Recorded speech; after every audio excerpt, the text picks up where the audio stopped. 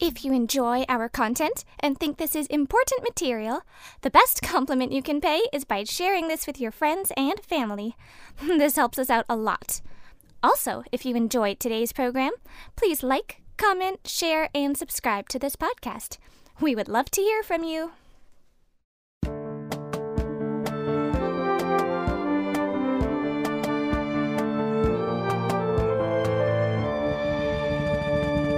The Truth in My Days podcast is sponsored by the Truth in My Days ministry.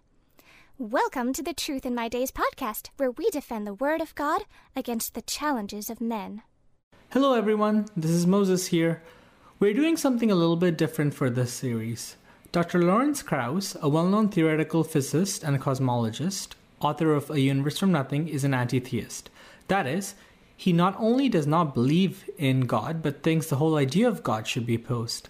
Dr. Krauss has posted a series of videos on YouTube called Best Arguments Against Religion/Faith. John and Sonia are listening to these videos, having never heard them before, so we're hearing him for the first time making these arguments and seeing if we can respond to them without prior preparation. This is an important thing to do, because in real-life encounters with skeptics, we may have to answer off the cuff. So far, Dr. Krauss is not doing so well. Let us continue with the discussion. Let's continue. This is the start of the recording from the YouTube video. Virgin birth, nothing special about Jesus. Oh, look at all these. They're all supposed to have been born of virgins. This is the end of the recording from the YouTube video. Yes, the claim that they had virgin births. Dionysus, Perseus, Buddha, Attis, Krishna, Horus, Mercury, Romulus, and of course Jesus. You'll find this kind of claim on YouTube and on the internet and memes every time. It's not even remotely true. Yeah, I mean, is Romulus even a god? He just left there with his brother. I don't recall that they're born from a virgin. None of them was. This is the thing. Somebody made up these claims. It goes on the internet. If you pick up any book on actual accounts of the ancient mythologies and read them, you're not going to find a virgin birth in any of them. Story of Buddha, for example, he was Prince Siddhartha in what is now Nepal. He was born into the royal family. He had parents. He had parents. It wasn't a virgin birth. None of these had a virgin birth. The closest you get is like some account of Zeus turning himself into a snake and impregnating a human female. But that's not a virgin birth. There are no other virgin births. And I'm sorry, this is appalling ignorance on the part of Krauss. He either hasn't bothered to look this up, and he's just gone by memes that he sees here and there. But they're not true. He hasn't bothered to do his research. This is absolute rubbish, folks. This is the start of the recording from the YouTube video. The whole story, in fact, take Dionysus, the Greek god of wine, versus Jesus. It's exactly the same. They were both born from a virgin mother. They were fathered by the King of Heaven. They returned from the dead. They transformed water into wine. In fact, they, talked about eating and drinking the flesh and blood of the Creator. They were taken as a liberator of mankind. That story has been told over and over again, and this is just one of the most recent renderings. This is the end of the recording from the YouTube video. The most recent rendering? So what was the original rendering? Well, he would say that, for example, Dionysus is before that. But again, read up Dionysus. He didn't do any of those things. I'm sorry, Krauss, but if you're going to argue this, you need to do your homework. We know what you believe. We've researched it. We've done this. You have obviously not done the research the other way. I don't know why you didn't, but you didn't. And what he's saying is, sorry, it's just absolute rubbish. Well, let's continue. Let's hear what Dr. Krauss has to say next. This is the start of the recording from the YouTube video. Nothing special. And the resurrection is nothing special. The myth of resurrection has been around since Osiris. Osiris was one of the major Egyptian gods, and it used to be just the kings in Egypt would be resurrected when Osiris was resurrected. But eventually, in the New Kingdom, anyone could be resurrected with Osiris. I was going to say with Jesus, but it doesn't matter. If they follow the correct religious rituals. The same nonsense. This is the end of the recording from the YouTube video. Well, this is a little embarrassing because he's doing the same thing here that he did regarding virgin births. It's simply not true. that you had all these resurrected gods in the Old Testament. Now, you'll hear this on YouTube from armchair experts making these claims, and you would think that somebody like Lawrence Krauss entering into this kind of talk would actually do a little better job of researching.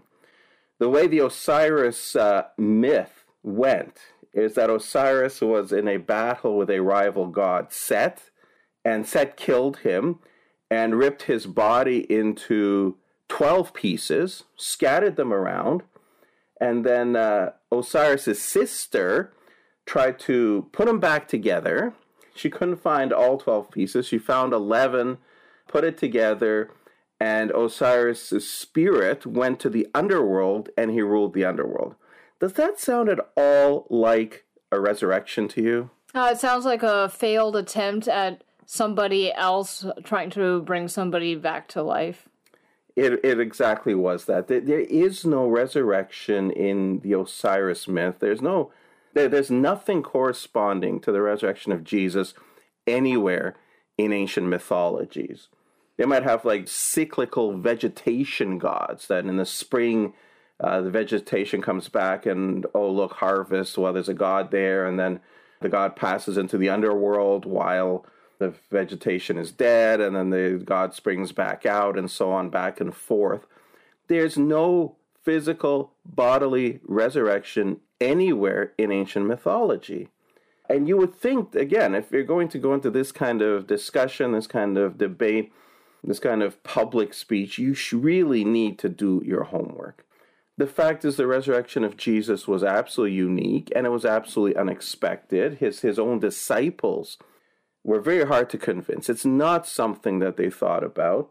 The pagan Greeks, for example, the dominating ethos of that era was that the spirit and the flesh are two separate things. Only the spirit is good and perfect. Flesh is bad. The Greeks' mindset was you're trapped in this body of flesh. You want to escape from it. So when you die, your spirit is escaping. That's great. You never would want to come back in the body. That was just a terrible idea to them. You see that in Acts chapter 17 when Paul has his evangelistic outreach on Mars Hill. And when they hear about the resurrection of the body, they think this is just a silly thing. You don't have ancient peoples around there in Paul's day and so say, oh yeah, we're used to this idea. This is in our myths. This is a good thing. Absolutely not. So yes, the resurrection of Jesus was unique.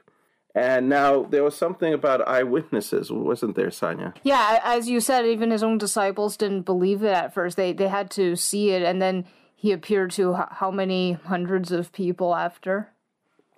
Well, Paul in 1 Corinthians says they appeared to over 500 brethren at once, and says at that time, when he wrote that, the majority of them were still alive. Please note that this is a multi-part series. If you have missed any episodes and would like to listen to them, they will all be available on our YouTube channel and on Spotify, Apple Podcasts, and Google Podcasts.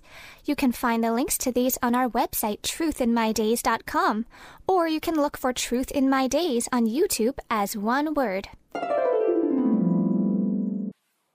Yeah, so it's clearly not just a story.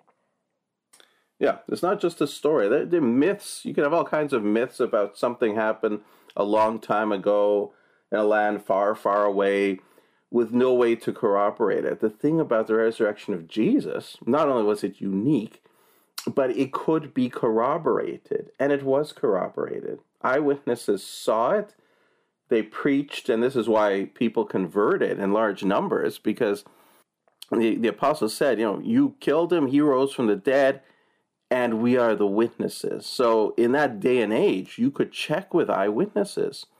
I mentioned that passage in 1 Corinthians 15 where Paul's enumerating the people who saw the risen Jesus, and he says there's over 500, the majority of whom are still alive. He's essentially telling them, look, if you don't believe it, go and check. The eyewitnesses are still there. Now, do you think in that day and age they would have checked? Of course. Certainly, because converting to Christianity came with a cost. It came with a cost of persecution of varying degrees, which could go all the way to dying for this belief. Now, if Jesus can actually deliver eternal life, you're willing to pay that price. It's worth it. But if he's not, if he's a charlatan, if he can't beat death for you, why would you accept a system that would cause you to suffer? Well, in that case, if you can check, if you can know for sure, of course you will. What would have happened if the people had gone to check and they went to Jerusalem, they're asking the eyewitnesses, and they find there aren't any? They say, no, Paul's making this up. Nobody would have believed. They would have gone back and said, Paul is lying. That would be the end. There would be no Christianity. Yet here it is today. So obviously the eyewitnesses were able to back up what Paul said. And that means that, yes, it's an historical fact. It's a unique and it's an historical fact, contrary to what Dr. Krauss is trying to hand us here. And even if Dr. Krauss actually did find some ancient stories where there's a resurrection, I don't really think it matters, because that's just a story. Ours is a historical fact, so if someone came up with the idea before and made up a story, really, who cares? It's also interesting that by the time of Jesus, the Greeks really didn't believe their own mythology at all. Some of the common people did, of course. But the intellectuals among the Greeks, the thinkers, they were actually embarrassed by Greek mythology. And they were holding that, well, these are just symbolic stories meant to tell lessons. They actually believed that there was one true God somewhere. They didn't know who it was, but there must be one overriding principle of order behind all of reality, which they called the Logos, the Word. And this is what Paul is appealing to, I think, when he was preaching about their unknown God. He said, I saw an idol to an unknown God.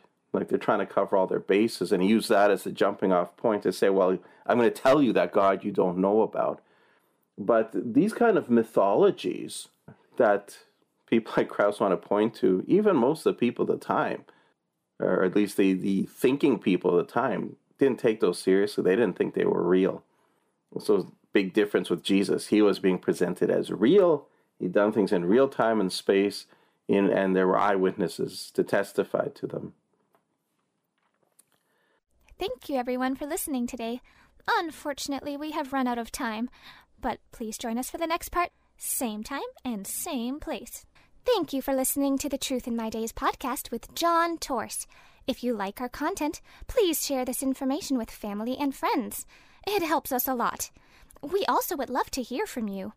You can reach us on Facebook, Instagram, and YouTube by searching Truth in My Days as one word again.